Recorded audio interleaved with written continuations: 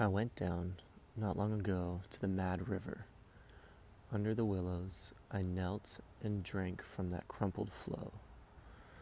Call it what madness you will. There's a sickness worse than the risk of death, and that's forgetting what we should never forget. Tecumseh lived here.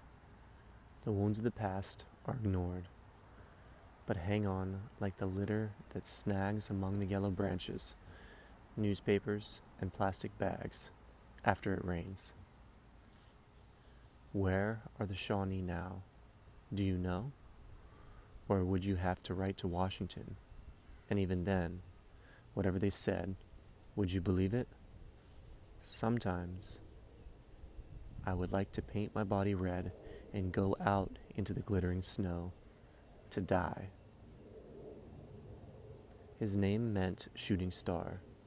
From Mad River country north to the border, he gathered the tribes and armed them one more time. He vowed to keep Ohio, and it took him over 20 years to fail. After the bloody and final fighting at Thames, it was over, except his body could not be found. It was never found, and you can do whatever you want with that. Say, his people came in the black leaves of the night and hauled him to a secret grave, or that he turned into a little boy again and leaped into a birch canoe and went rowing home down the rivers. Anyway, this much I'm sure of.